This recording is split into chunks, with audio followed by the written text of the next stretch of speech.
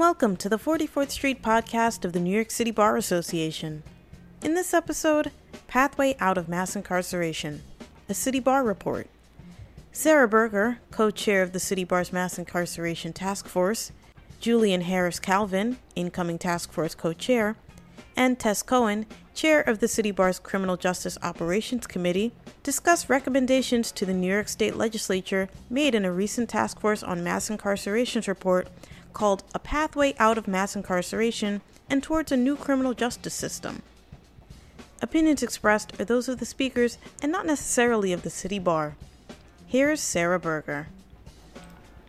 We're here to discuss the report issued by the Mass Incarceration Task Force, A Pathway Out of Mass Incarceration and Towards a New Criminal Justice System, Recommendations for the New York State Legislature. This report was also joined or co-sponsored by the Criminal Justice Operations Committee and the Corrections and Community Reentry Committee. I'm Sarah Berger. I'm the co-chair of the Mass Incarceration Task Force. I'll be acting as moderator today. We have Julian Harris-Calvin, who is the incoming co-chair of the task force and director of the Greater Justice New York project at the Vera Institute of Justice. And we have Tess Cohen, who is chair of the Criminal Justice Operations Committee and a criminal defense attorney at ZMO Law, and a very active member of the task force. And this report is her brainchild, we have to say. And we should add that we have some very interesting and varied perspectives here, since Julian comes from a background as a public defender, including as a federal defender here in New York. Tess has a background as a prosecutor before joining the criminal defense firm, including as chief of the prescription drug unit for the Office of the Special Prosecutor here in New York. So why don't we start with Tess? Can you give us a brief description of the genesis of the report and what it's all about? Of course. So this report was kind of considered a follow-up to the first report for the Mass Incarceration Task Force, which sort of identified the problem of mass incarceration and described it, as well as how it exists in New York. And so this was our answer to what do we do about this problem? What are the next steps that can be taken in order to reduce and address mass incarceration in New York State? And we arranged the report by looking at the criminal justice system from beginning to end and asking how can we reduce the sort of footprint and the impact of the criminal justice system on people at each stage, looking to arrest fewer people, arraign fewer people, convict fewer people, sentence fewer people to prison, reduce prison sentences, reform prisons, reform parole, and then at the end, reform sealing, which allows people to seal their criminal convictions.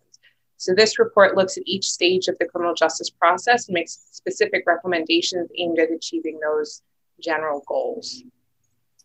So speaking of goals, can both of you talk about a little bit what principles of criminal justice or criminal legal reform you see this report as expressing? Like what are those basic principles in terms of how the system should be administered or how it's not being administered and how it should be?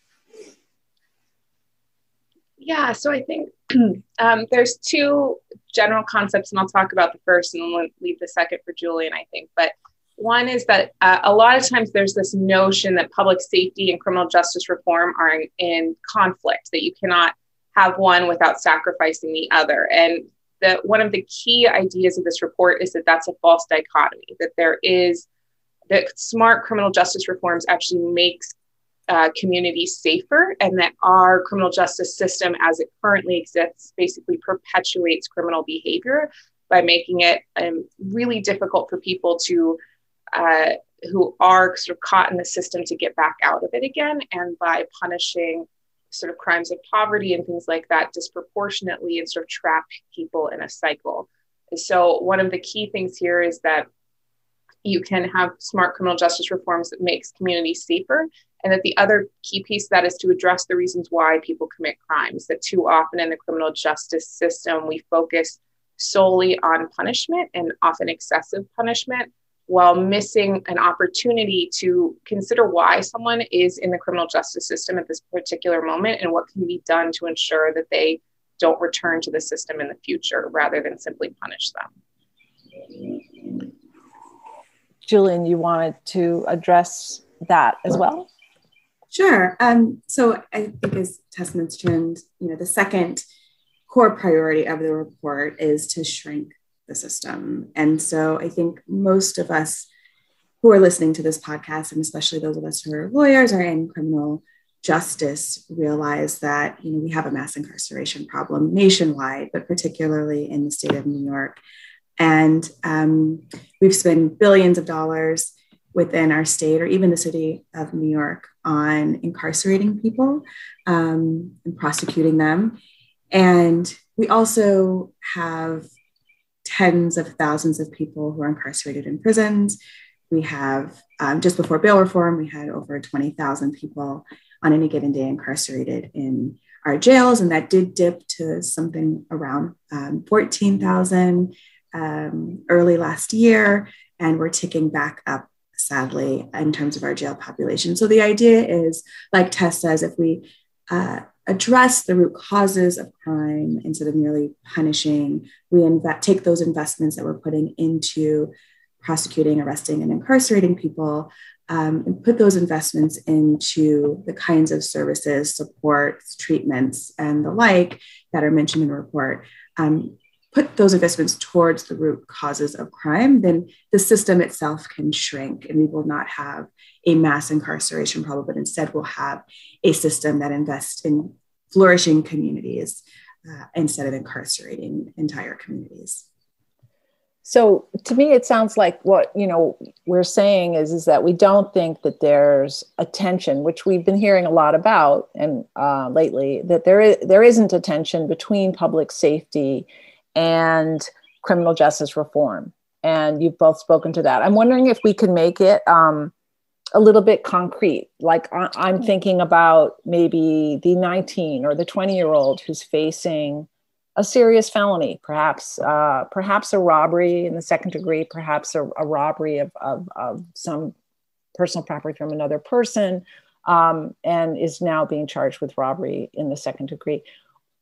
In a traditional way, that especially if that person has maybe a misdemeanor conviction or some other problems before, like, in their record, they are going to be facing a prison sentence, and unless the prosecutor reduces the charge, it's a mandatory upstate sentence. So could either of you speak to perhaps how you would see that person or that case being treated differently under our report and how that might affect public safety? Sure, I'm happy to. And I think there are really good models throughout the country and even in our own city and state that we can point to. I think if we back up just a little bit, using your hypothetical, Sarah, and we look at, okay, if we go the traditional route, like you said, and prosecute and incarcerate this kid, send him upstate potentially, and then at some point, because we don't give life sentences to people who, commit a robbery, I think that's what you said as example, the person is released back into the community, but is probably worse off than before. Now they've been removed from their home. They might have lost their children, their employment, their education opportunities. They might not be able to get financial aid or get a new job. And they have a felony record. And they have a felony record, so they can't get a job, go back into public housing, and therefore are kind of just plopped back into, let's say, New York City, worse off than before. But if we look to other examples around the country where there are investments both on the front end before someone is to potentially commit a robbery, but also on the back end. So instead of merely punishing and incarcerating, there are programs like the Advanced Peace Program in Richmond, or the Save Our Streets program, which is a cure violence program here in Crown Heights, where they really invest in violence interruption before it happens, but also in response. And so what they would do is they identify folks who either have committed crimes or are at risk for various reasons, and they employ credible messengers who are usually formerly incarcerated people or former gang members who engage in outreach, mentorship. After someone might have committed a crime, that person is referred to them so that there's case management and life skills training. They have elder circles, daily check-ins, physical and mental health professionals that conduct cognitive behavioral therapy and on-site hospital interventions. If it's a gunshot victim or someone who's committed a crime, like let's say that robbery was a crime that involved, a shooting of the person that was robbed, and there's a potential risk of retaliation, whether it's a robbery or shooting, there are folks that go in and intervene before there's retaliation, and just that cycle with that same kid that might come back and then be retaliated against after being released. And then just social service navigation and other intersecting supports like subsidized employment training and placement, transformational travel. I'm sorry about my background noise. It's summer in Brooklyn. And what we've seen is that there was 85% reduction in firearm assaults in Richmond, California, after they integrated the Advanced Peace program. There's 65% reduction in related homicides after that program went into certain communities.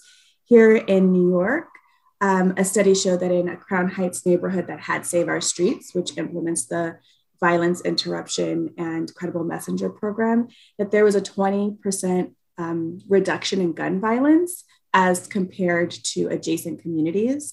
And a study in Chicago found that there was a 31% drop in homicides and a 19% drop in shootings in two neighborhoods where there were violence interrupters. So there's interruption on the front end to prevent that kid from coming into the program in your hypothetical, Sarah, but also on the back end, when he comes back, there are supports and intervention and mentorship that prevents, one, his returning to the same kind of behavior, but also to kind of mitigate the collateral consequences of having that conviction or being diverted into these programs so he's not sent to prison or not given a felony conviction. And I think that's what the report, it tested such a great job with this report, and that she gives very concrete examples of ways to implement those kinds of interventions on the front end and the back end that are similar to what we see in the Advanced Peace program and the Save Our Streets program, where the kid is diverted if he is arrested,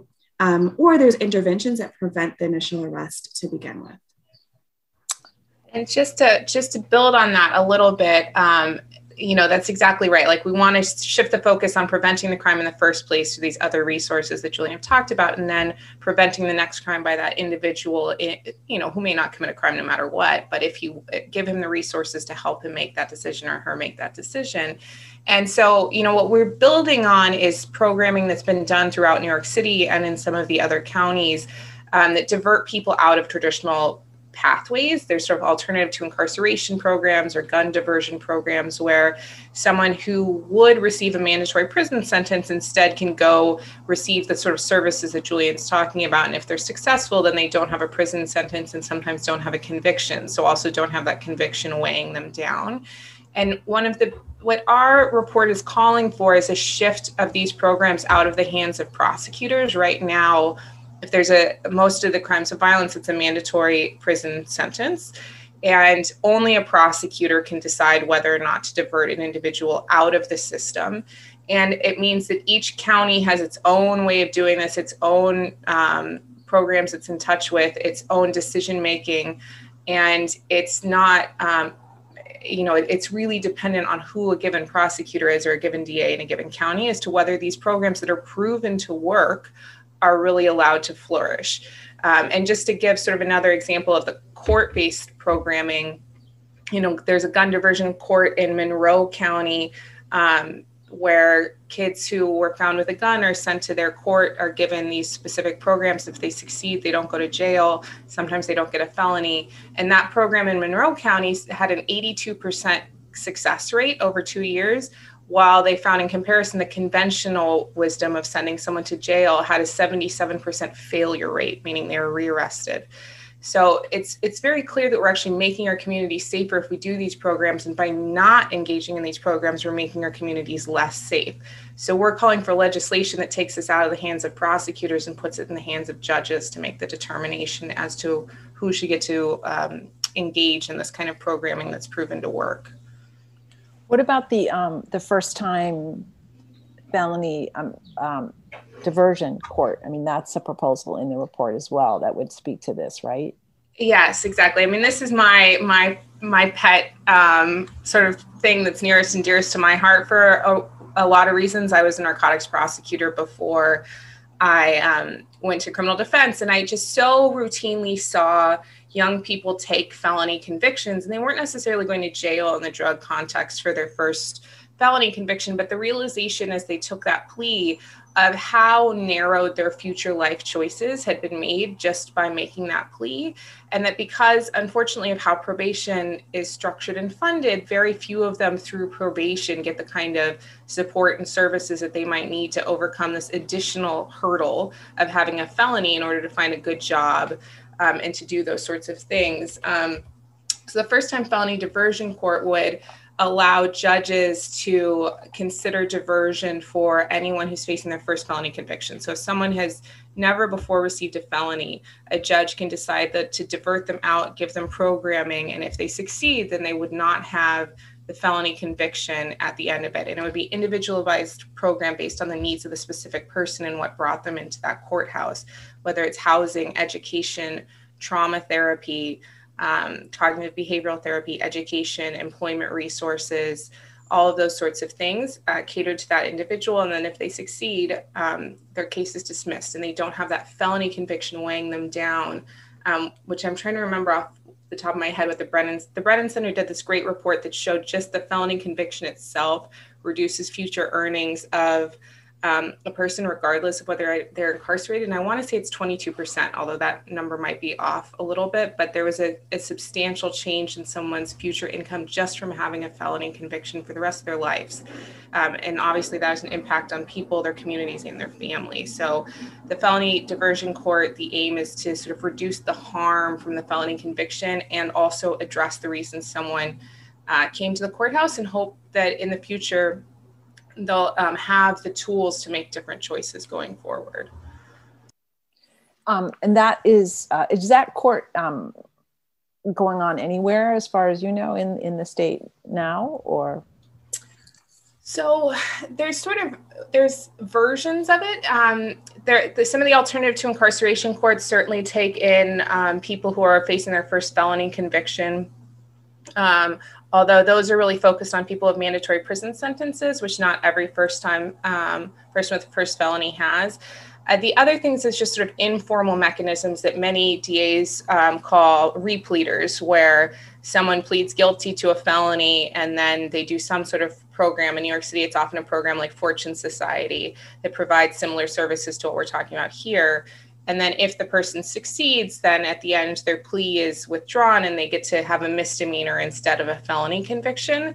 But it's a really ad hoc system that lacks the sort of overview and the control that comes from having sort of a single courtroom that focuses on the specific issue and sort of keeps an eye on everything and everyone and has clear rules as to what needs to be done in order to succeed and clear support systems. And also, again, has judicial discretion as the primary discretion rather than prosecutorial discretion.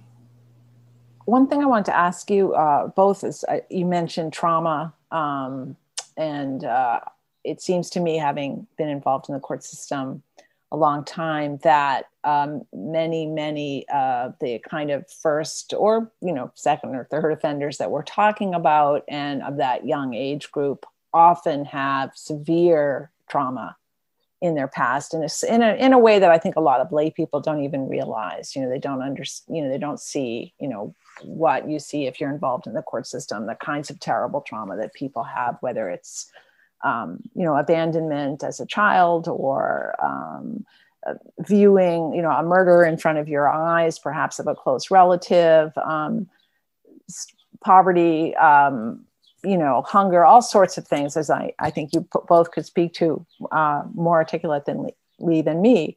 But it does seem to me that one of the things that the report mentions is that there is one of the problems with reflexive incarceration is that we're just increasing the trauma. So increasing the likelihood, when we talk about public safety, increasing the likelihood that someone is going to be further traumatized and therefore more likely, if that, as you say, Tess, if you talk about the root causes, if that was a root cause, then they're going to be more likely to recommit when they get out. Do you agree with that, or do you have anything from the report that you would want to add, either of you, to that?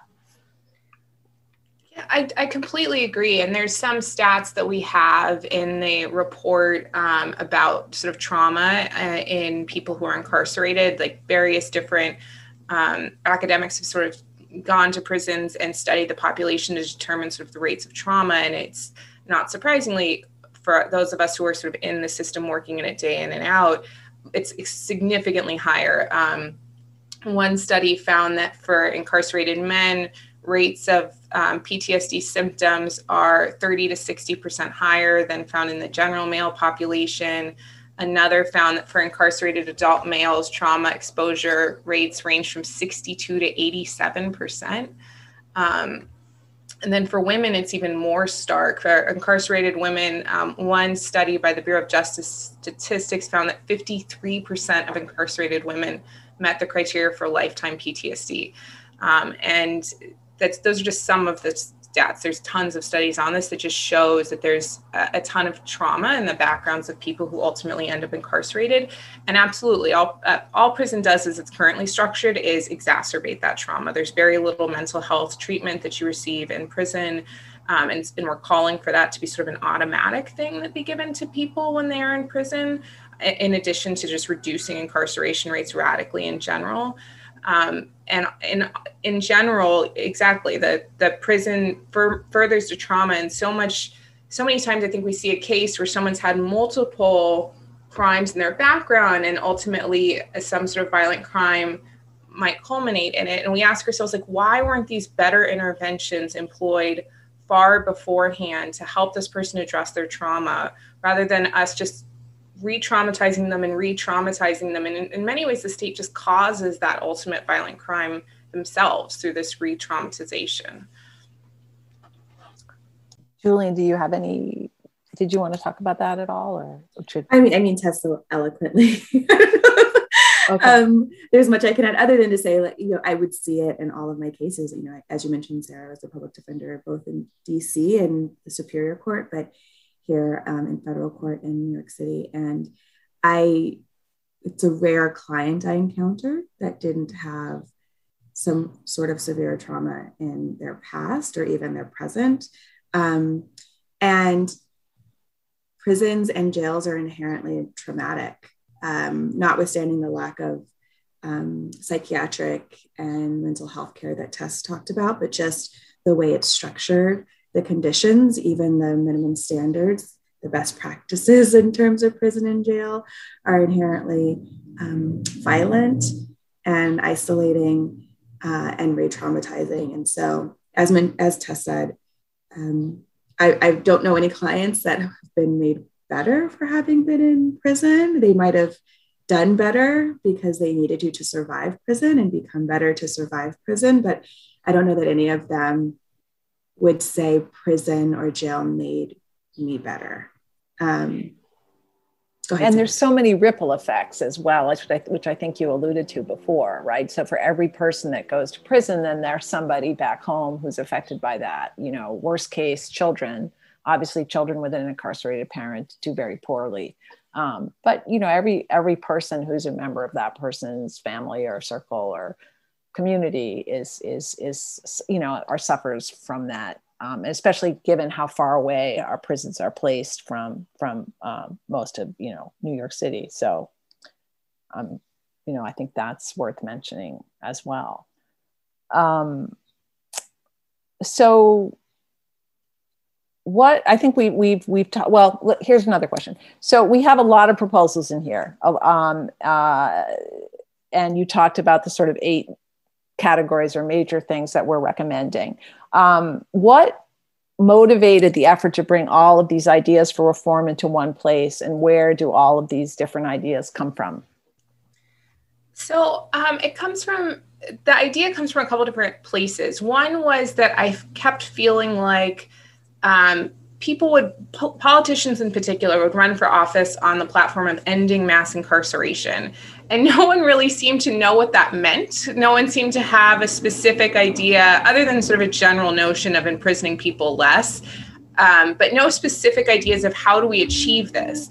And a lot of times I do think that, understandably, the focus centers just on sentences themselves, on just the sort of reduction of the sentence. But for me, I saw, especially in the narcotics realm, you see people who essentially end up serving life sentences 2 to 3 years at a time, and they just cycle continuously in and out of jail. And this really counterproductive, harmful way that doesn't doesn't address the reasons why they're there, costs enormous amount of money. And so just, their sentences were greatly reduced by drug law reform. These are people who before would have been doing significantly more time and now are doing 2 or 3 years.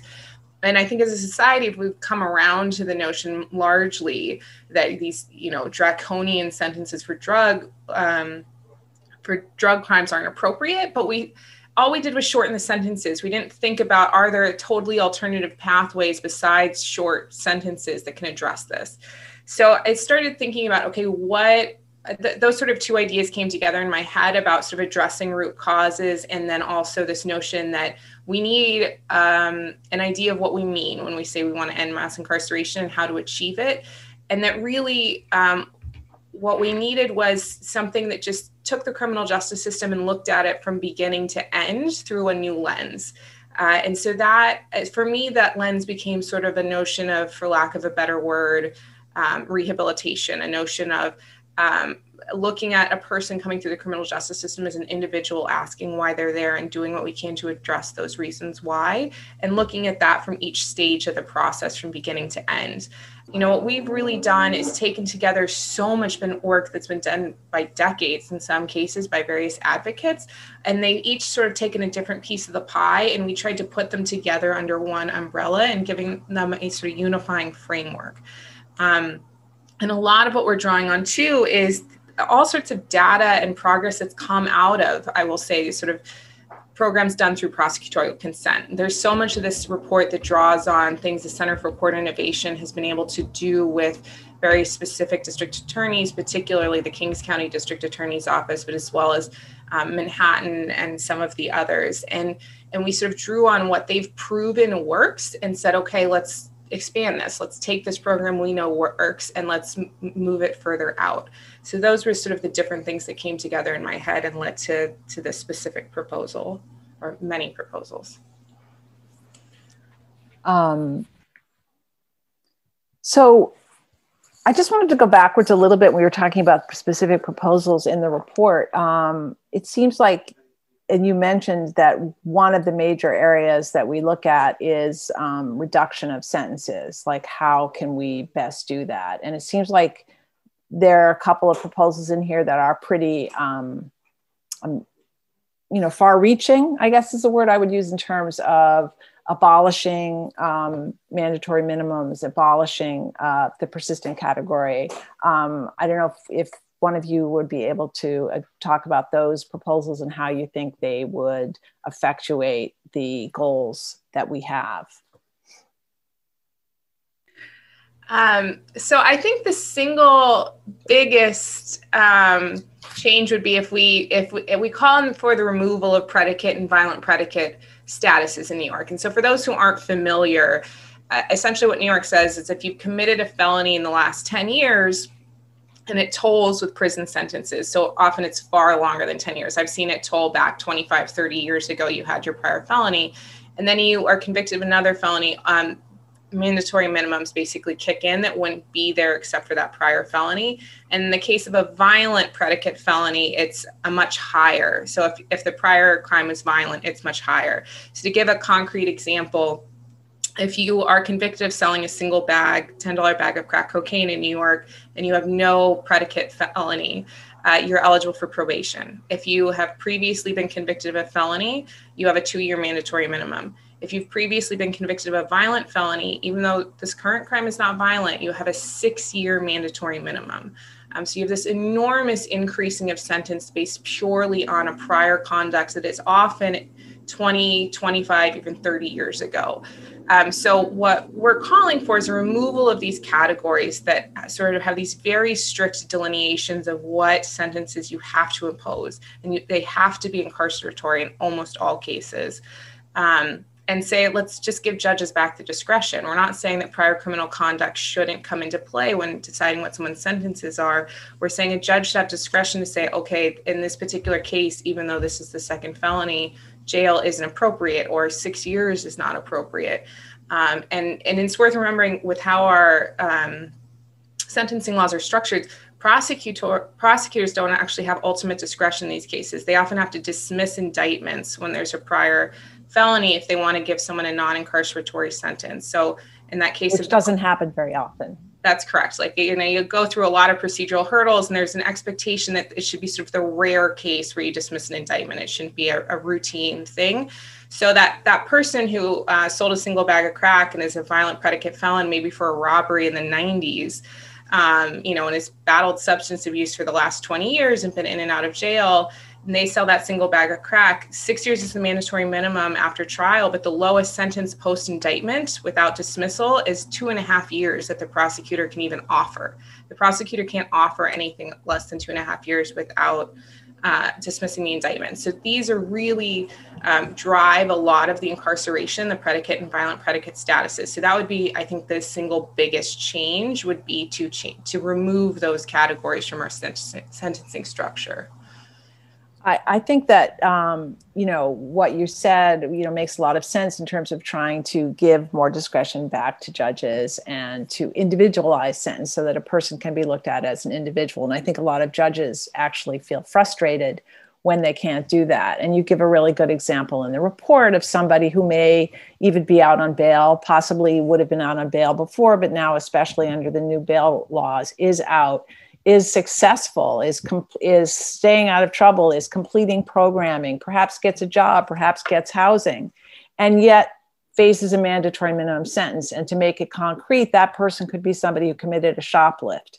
But because they had previously committed a shoplift, it's charged as a felony, and they now face a minimum sentence. I sometimes get the numbers wrong, but it's somewhere in the range of 2 to 4 or something like that. And the judge has no choice but to sentence this person to prison time, even though, as you note in the report, that's completely counterproductive. And the person is doing just what we want and has become, successful, and yet, their hands are completely tied.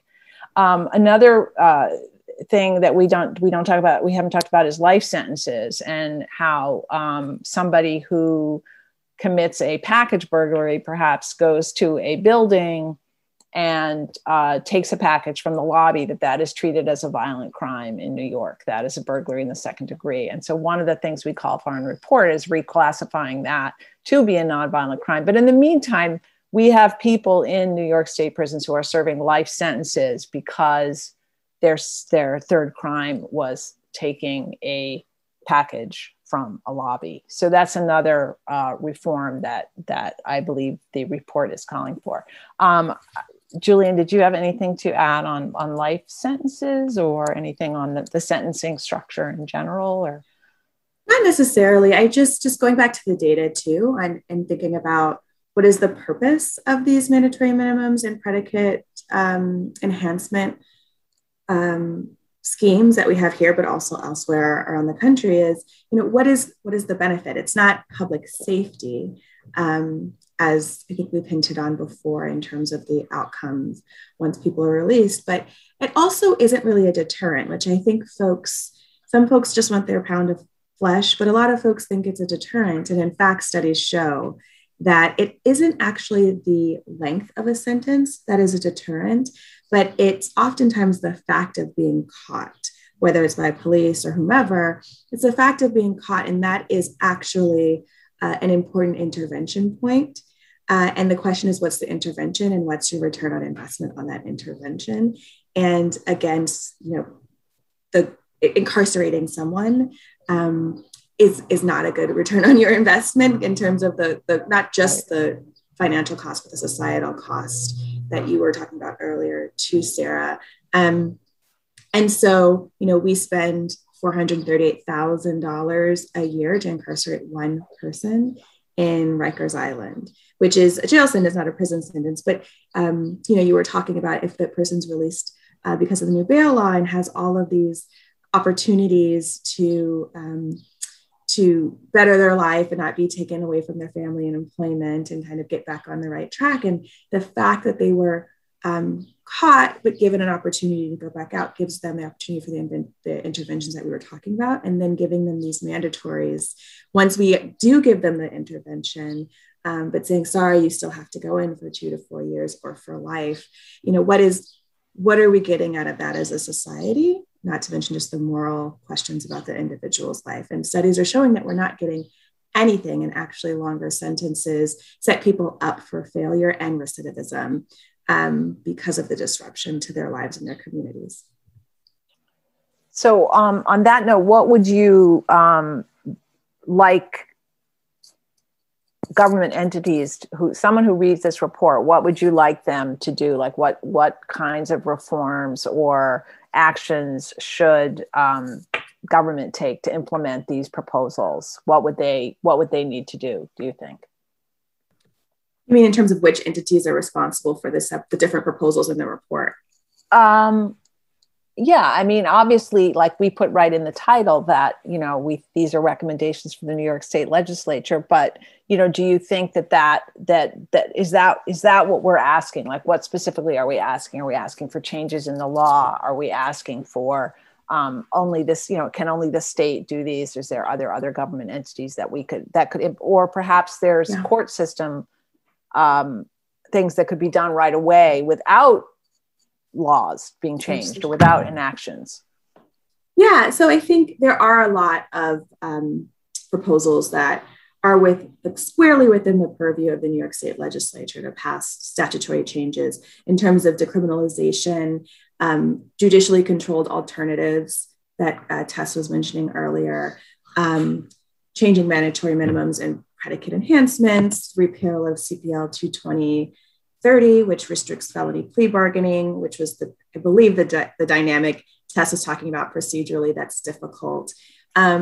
Changing sentencing ranges and presumptions of non-incarceration, as are suggested in the report, creating uniform statewide felony and pre-plea diversion, and mental health courts that don't require prosecutorial consent, and creating and paying for restorative justice programming, in addition to many other the proposals in the report. Those are things that we really need the state legislature to create mechanisms and funding schemes for, that we just can't do, the court can't do, the hands of the judge, as Tess said, are tied, or even the hands of the prosecutor. But there are things that local executives, city councils, and district attorneys can do to implement some of these reforms without having to wait to go through the statewide legislative process.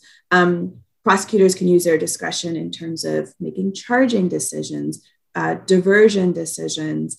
Some prosecutors here, but also across the state or country, have lists of charges that they're just not going to prosecute, in terms of making certain sentencing recommendations within the existing statutory scheme, and also release and revocation, parole release recommendations as well. Those are things that are squarely within the purview of the prosecutor and their discretion.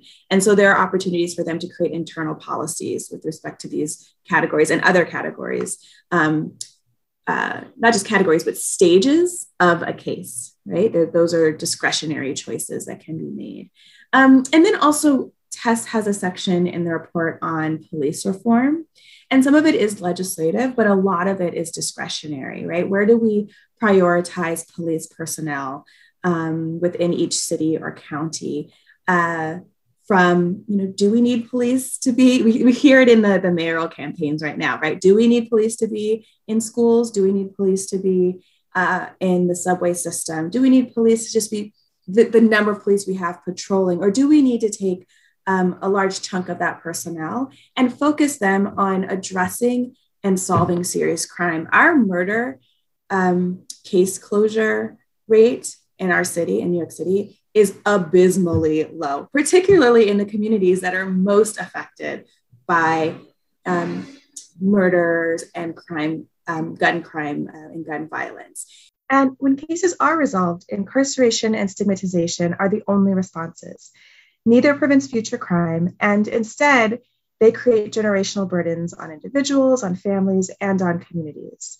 So we should take our police personnel and redirect them towards solving serious crimes and serious harm as a response to an immediate need, and then invest our resources in evidence-driven prevention and reintegration strategies such as credible messenger, violence interruption, public health interventions, and holistic community-based supports. Other things like, folks who are in crisis with mental health calling 911, or, disciplinary or behavioral issues in schools, we are actually having folks who are trained and aren't here as a punishment mechanism to respond to those crises, then we're better using our policing resources. And those are discretionary choices within the police department or city and county governments. And we see that happening a little bit in New York now. Like there's a pilot project in East Harlem now where there are non-law enforcement responders to some mental health crises calls that are being piloted in East New York and hopefully will be expanded. And so that's one example of just using your discretion without statewide legislation. And another way that local executives and elected leaders can use their discretion and their power without having to wait on the state is investing in public health and community-based interventions and responses. So like I was mentioning earlier, instead of sending police or using, flooding our communities, flooding certain Black and Brown communities, particularly with policing and the violence that often comes with it, is having credible messengers and violence interrupters and folks who are trained in responding to trauma, all the trauma that you guys spoke about. If we're flooding our communities with those folks instead, we will see a better return and better, more flourishing communities, as the statistics I mentioned earlier point to. So those are ways that local executives, councils, and prosecutors can use their discretion. And then there's ways that there can be a combination of action by local elected officials as well as the state legislature. So for instance, we can augment and pay for the kinds of probation and other post-release supervision programming that is suggested in the report by passing parole reform. So for example, we could expand opportunities for parole, probation, compassionate release, and non-incarceratory sentences in the ways that are discreetly listed in the report by both passing the reforms, like what we just passed was less is more just passed. And so what a report from the Center for Justice at Columbia University found is by passing less is more, which prevents folks from being automatically incarcerated or detained on technical parole violations and some other provisions, the state could save $683 million at spending on incarcerating people on technical parole violations. And so if we took that money and invested that money in programs like New York City's Arches program, which is highlighted in the report, we can augment productive and post-release supervision that doesn't funnel people back into the carceral state. Additionally, though it sadly didn't pass, that same report by the Center for Justice of Columbia used some data from the Vera Institute of Justice that said that if the state does pass elder parole and fair and timely parole, hopefully in the next legislative session, the state could save $522 million. So combining those two parole reforms, those three parole reforms, that's over $1 billion that we invest in programs like Arches that are not incarcerative, that release more people on parole, compassionate release, second chances, and then helps them with reentry and supports to give them successful, vibrant lives that don't get funneled back into the criminal legal system. Great. Tess, did you want to add to that some of the legislative proposals or? I mean, I would just echo everything like that Julian just said. I think there's very specific, obvious legislative reforms that we've listed. Like if if New York State assemblyman or legislator like wants to go through and make a huge change to the criminal justice system, like we've given them a step-by-step guide for how to do that. If a city council member or an executive branch wants to undertake what Julian is talking about, that's also called for in the report. You know, that's all of there, and DA's offices can do these themselves. And there's really, this is a moment where we need to take those steps. You know, we are seeing a slight uptick, or not slight, there is an uptick in homicides and gun violence in the city right now. And the rhetoric around it, I think, is really dangerous. It could set us back enormously, both in criminal justice reform, but also in safety itself. I mean, people are acting as though obviously flooding police might make it better or safer, and maybe there's downsides, but we're going to make it safer by flooding the police. But studies have shown that sort of broken windows policing, if anything, may have perpetuated criminal activity and made communities less safe. So there was a recent study done that showed, was able to sort of look specifically at non-prosecution. It's a really good study. And so if you decline to prosecute non-violent misdemeanors,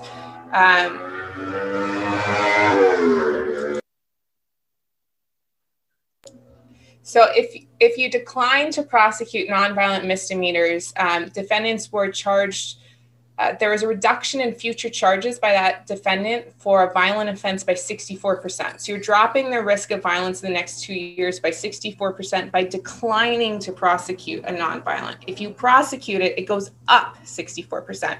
So, you know, if this is what you could do it at the prosecution stage, but you can also do it at the policing stage. Just don't arrest them for that minor behavior that can cause a future violent act by trapping them in this cycle. And so when we act as though we are keeping communities safe by pumping them with police and doing broken window style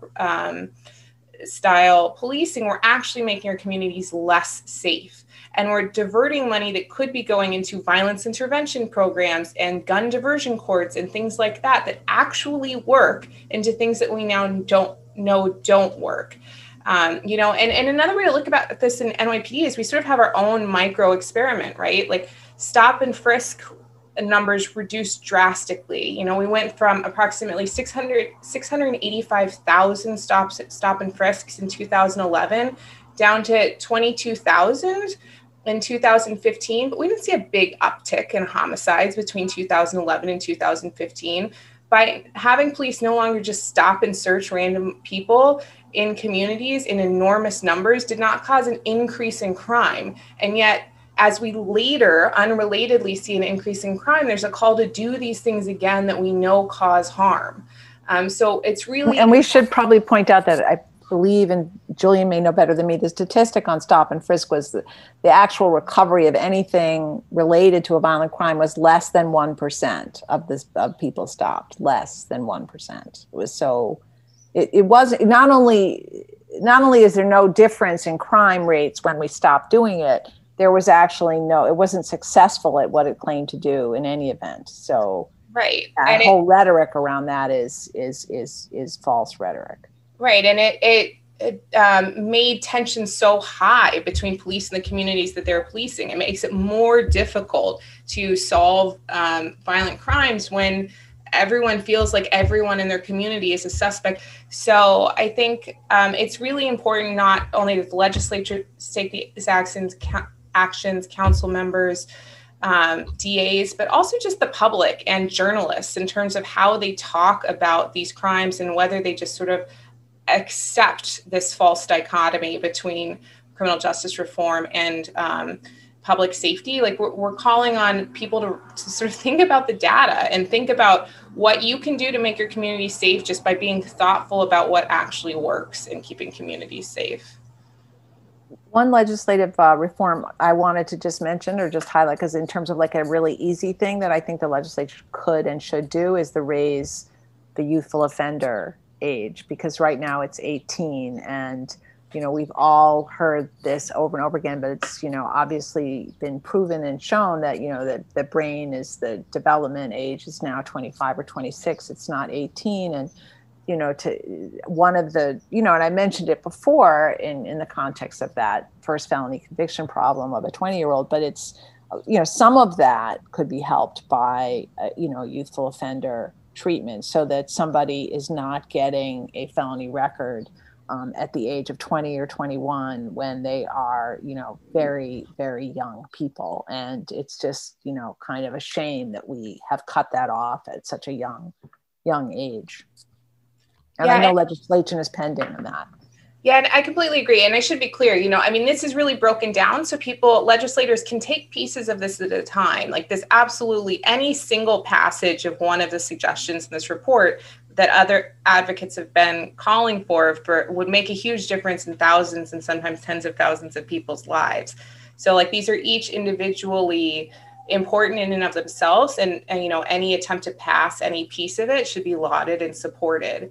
And there's some, sort of very small tweaks, like, for example, reclassifying certain robberies and burglaries, like the one Sarah mentioned before. The person who takes the package out of the hallway of an apartment building, right now it's a violent crime because that's considered going in someone's home. That's a pretty easy, small tweak that would make a huge difference to the people who are charged with these crimes.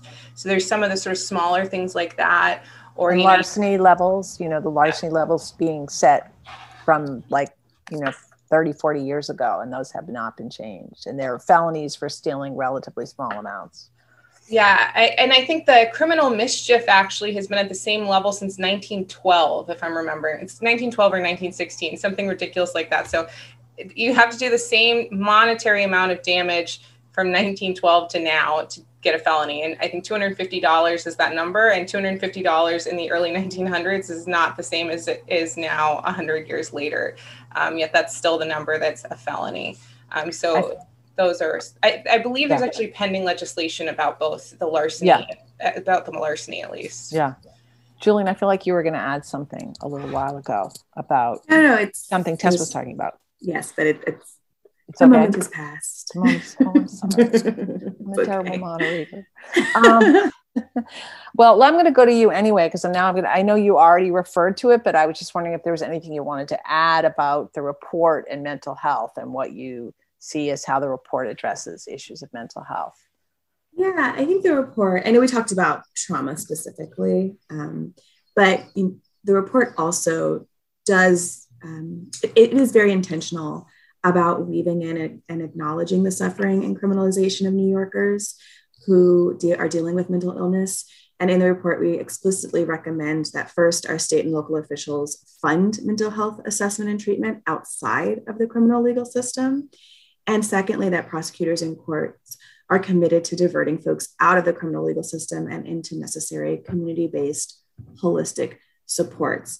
And I know one important component of the report that we'll probably talk about more is just that the report sees a lot of this as both as being focused on mental health, but also weaving in the racial justice component of a lot of these reforms and citing the racial equity. And I think one area of the criminal legal system where we see the racial inequity most distinctly, most starkly is in how mental health has been criminalized. So what we know is that BIPOC people, especially Black folks, have less access to mental health services than white people. Are less likely to receive needed care and are more likely to receive poor quality care when they are treated in the community.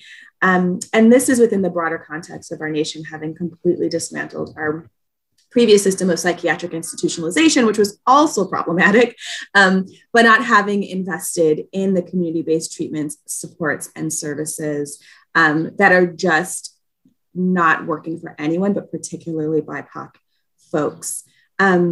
And so as usual, Black, Brown, Indigenous, and poor folks were left in the margins. And this was all happening as the racist war on drugs and tough on crime legislation was sweeping our nation, but specifically our state, because we did see the Rockefeller drug laws here really led the nation in the 70s and peaked with our infamous 1995 crime bill federally. So instead of pouring money into mental health care and other community supports that help communities flourish, and engendered stability, our elected leaders here in our state made the choice to spend billions of dollars on policing and criminalization and incarceration as the primary mechanism to address all of our social ills, but especially mental illness.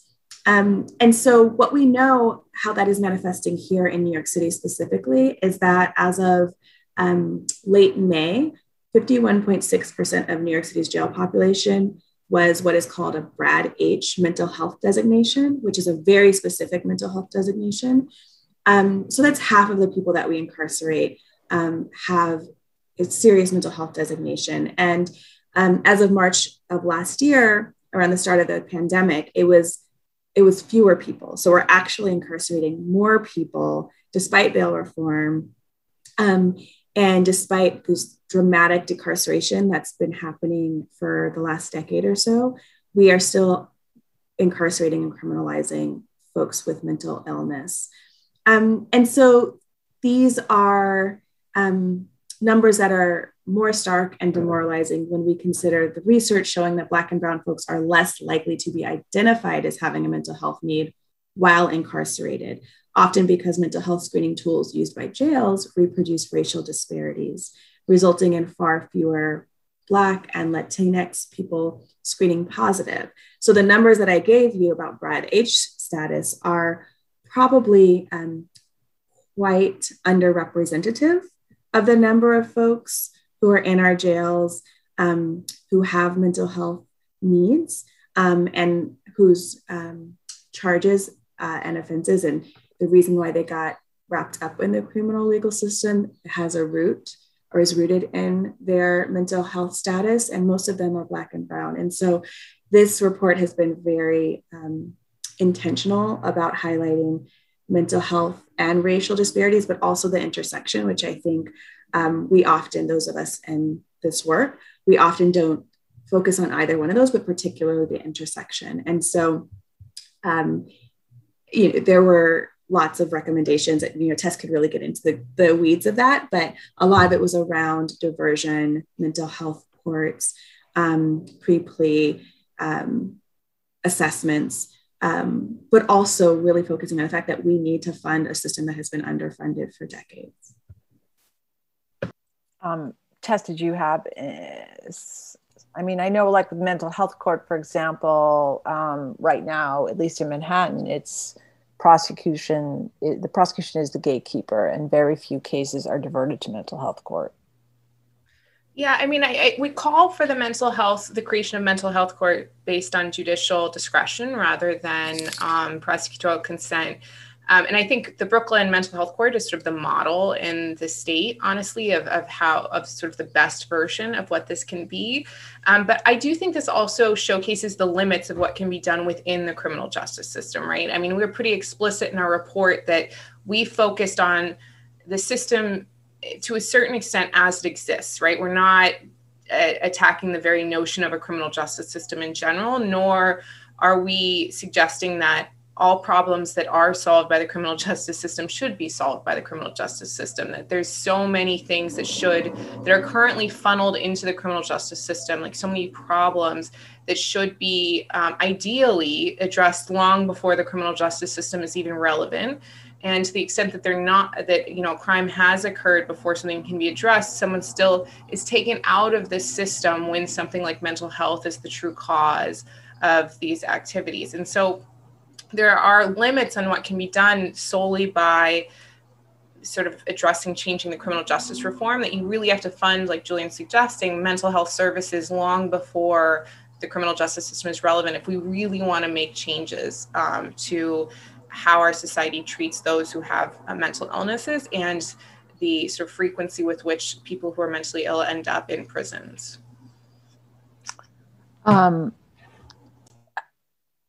Did you want to talk a little bit, Tess, about funding, questions of funding? And you both alluded to it, I know, as we've spoken, but just you want to expressly address the issue of funding and these reforms. Yeah, absolutely. I think so many of these reforms are calling for the creation or the solidification of structures that are going to require funding. Like if the state passes these legislation absent funding and just sort of put a bunch of unfunded mandates on local counties, they're not going to succeed, or at least they're not going to succeed the way they could with proper funding. But if instead we divert money from prisons, when we take money that we can save on prisons and on policing, and on, saving money just by not prosecuting an enormous amount of sort of low-level crimes, and funnel some of those savings into these sort of programmings, but a lot of those savings into the community and outside of the criminal justice system. That's what's needed for these to specifically succeed. And that, a lot of the programs now that are based on prosecutorial consent, like their budgets are at risk every year. They don't know what their budget's going to be. It really affects how they can provide programming. And so there's a lack of stability, which would really, there would be a huge benefit to the programs themselves if they had a sense of the sort of stable funding. So, for all those reasons, funding is really key to this entire question. And I think it's important to note that we do have the money, like Tess said, is diverting some money that we no longer need. So for instance, the NYPD budget is about $11 billion. If you include all of the costs, not just their operating budget, it's $11 billion. That's $1 billion more than what Los Angeles spends. And they have the largest jail system in the country. We also spend $2.5 billion on our Department of Correction budget. And again, like I said, it costs $438,000 to incarcerate someone in the New York City jail system. And maybe that made sense when we had 20,000 people who were incarcerated, but right now we have less than 6,000. And our correction officer to incarcerated person ratio is such that we have more corrections officers than we have incarcerated people. And even 10 years ago, our ratio was far, it was far out of whack as compared to the national average. And so there just needs to be some right sizing there for both NYPD and the DOC, and that can be replicated across the state. Upstate, they could save, in the 57 counties outside of New York City, they could save $638 million if they address their jail staffing. And so that's a ton of money that I've just mentioned that can be put into some of these funding needs that are now being highlighted based on the recommendations in the report. And we understand that some of that means personnel changes, and there needs to be a way of maybe diverting and spending some of that money on kind of workforce development or other absorption of civil service positions, so that we can save that money and redirect that money into those communities while also not harming the folks who are employed by these systems. What is the hard question, I know, but what is our order of priorities in the report? What would you say are the most pressing items on the list, if you could say, or where would you want to go first? Or maybe it's just a broad category rather than a thing, but what would you say? I knew you were going to ask this and I still don't know the answer. You still don't know the answer. I guess I would say we can prioritize broad categories, right? I think, we're working on parole reform around the country, around the state. Like I said, less is more passed. There are some other really great pending legislation that can help shrink the system from the back end, but really it's, there needs to be legislative change on the front end in terms of sentencing and funneling people into our prisons and our jails. I think if we can close those funnels or shrink those funnels on both ends, then we're really getting at the meat of the rest of the report. And so I will give you those two categories, but there are a bunch of proposals underneath those two categories. And that will also help with the funding issues, funding a lot of the recommendations that we're looking to as alternatives to the existing structure. Tess? I struggle with this a lot. I was thinking about this one too. And, I do think one, I end up picking all of them if I think about it too hard. But I think a lot about the fact of the conviction itself. Like so many people, we talk about mass incarceration rightfully because we take people away from their community, and there's these sort of rippling effect consequences that are awful. And then how we treat people in prison is so inhumane. But we just convict so many people of crimes, often for very petty, minor things. And there's really, there's immense impact that comes from that. People, when they're young, may not realize what a possession 7 conviction is going to mean. Criminal possession of a controlled substance to the 7th degree, which is, a minor misdemeanor. It may seem like nothing, but then like every job application you have going forward, and so, or let alone a felony conviction, there's just this ripple effect of consequences. And it's not just the person, it's their family, and like they lose job opportunities, it's their kids, and then it's their community that loses that, sort of economic pull in that comes from being able to do those things. So that's one piece. And then sort of sealing on the back end, which we haven't talked about as much, but like expanding the ability to seal criminal convictions would also help in this, by saying you shouldn't be perpetually punished for minor crimes. You should be able to sort of seal criminal records after a certain amount of time or expunge them. And that's sort of where the Clean Slate New York is this big push that's been going on. And for a moment there, it looked like it was going to pass this last legislative session, and unfortunately did not. But there's hope for the next session that there'll be this big change to sealing and expungement. But like, I would give anything for there to be a robust gun diversion court throughout the state. I mean, these courts work. They make communities safer. They change people's lives in a positive direction, and they reduce violence. They reduce future homicides. So the net benefit of something like a gun diversion court being available in every single county in the state cannot be understated at this moment or any moment in time. And then, I keep rolling through them all and I come back around to prisons again. But, how we treat people in prisons is just like a national shame. And it just became more apparent during the pandemic, where we just let people die for minor crimes because we couldn't be bothered to release them. And it's just horrifying. And so, until we reform prisons themselves, I just don't know how we can legitimate the system itself in any way while we treat people the way we do in prisons. So, all of them, I guess, is my answer to a certain extent.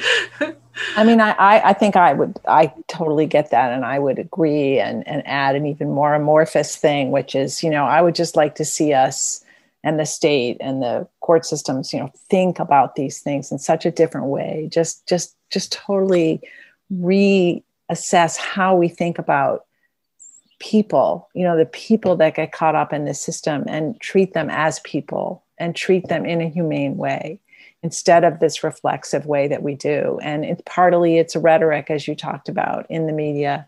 But, just the rhetoric is bad, and it affects everything, like you said, in terms of not letting people out of jail when they faced COVID risks, because somehow it was considered unfair, as if if you were arrested for robbery or burglary or anything really, you were sentenced to die. That was something that was reasonable to think. So, I do wish that we could look at these reforms in a overarching way and try and think about how we can not reflexively send people to prison, not reflexively give people felony records, not, and I think that if I had to be more concrete, I would say then we should look at, all of the sentencing proposals, in terms of, having more discretion and thereby allowing people to avoid going to jail or to prison or for having a felony record, that would be a big help. So any of the proposals that deal with sentencing, and I would just add that, so many of the proposals we mentioned, we'd also like to go backwards so that people who have faced injustices in the past would be able to readdress them. So if mandatory persistence, are abolished, or, then people who are sentenced under that should be permitted to be resentenced. And we have a proposal in the report for the Second Chance Amendment, which would permit people who are serving very long and excessive sentences to ask permission to be resentenced. And right now there is no mechanism in New York State to do that at all. So that's another proposal that I would, I would say is one that we should, address to the legislature. Julian, I know you already mentioned this, but one of the questions that we were going to talk about was, how does this report, or how do the proposals in the report address issues of racial justice and equity? And so I'm going to address that to you. Sure. I mean, I think, as I said before, it really calls it out and makes a clear through line between the or explicitly connects kind of the technical aspect of these, the laws that are being looked, that we're recommending that there are reforms made to, but also the communities that are being most impacted. And also that it's not just by happenstance. These communities, Black and Brown, mostly communities, are being impacted. That's not by happenstance, but by construction. And they don't maybe use those words as explicitly as I do in the report, but I think that's made very, very clearly. And so it's not just about efficiency or effectiveness, but it's actually about righting racial injustice. And I think that's explicitly stated in there. I don't know if, Sarah, you're asking me for like specifics. I think it's kind of sprinkled throughout. And in the midst of having all this technical conversation about what statutory changes must be made or who's responsible in our government structure, I think the Tess and everyone else who worked on this did a really good job of reminding their reader and reminding themselves, and hopefully reminding the legislator and the other decision makers who are reading this, that this is a racial justice. These are racial justice issues. And there are people, like you were saying, Sarah, there are people and there's humanity at the core of these recommendations. And I think that's something that we should be proud of as the Mass Incarceration Task Force, but also as the Bar Association, that we need to continue to be explicit about this and to call that out. And I'm really proud of us for having done that throughout this report. That's a great note to end on, unless somebody has something else to say. I'm proud of us too, and I really hope that we are able to accomplish something. And I think it's great that an organization like ours is taking this stand and making these recommendations and pushing for reform. And I hope that we'll continue to do so over the course of the next years. Tess, I want to give you a last word if you have one. No, I mean, I've really enjoyed doing this and working with both of you and with the bar on all of this. And I guess really the one thing we should probably do is just thank all of the people who did the work that got us to this point. I mean, like I said before, these are not novel ideas in this report. Advocates have been doing this for so long. And right now we're at a moment where people are listening, and they've been doing it when people weren't listening, and they kept pushing and got us to this point now where change can actually happen. So we really have to thank everyone who's sort of come before us in this fight. Thank you for listening to the 44th Street podcast of the New York City Bar Association. Opinions expressed are those of the speakers and not necessarily of the City Bar. Find more City Bar podcasts and program audio on Apple Podcasts, Google Podcasts, Spotify, or Stitcher, or at our website at nycbar.org. This podcast was produced by Eli Cohen and Alex Cardaris.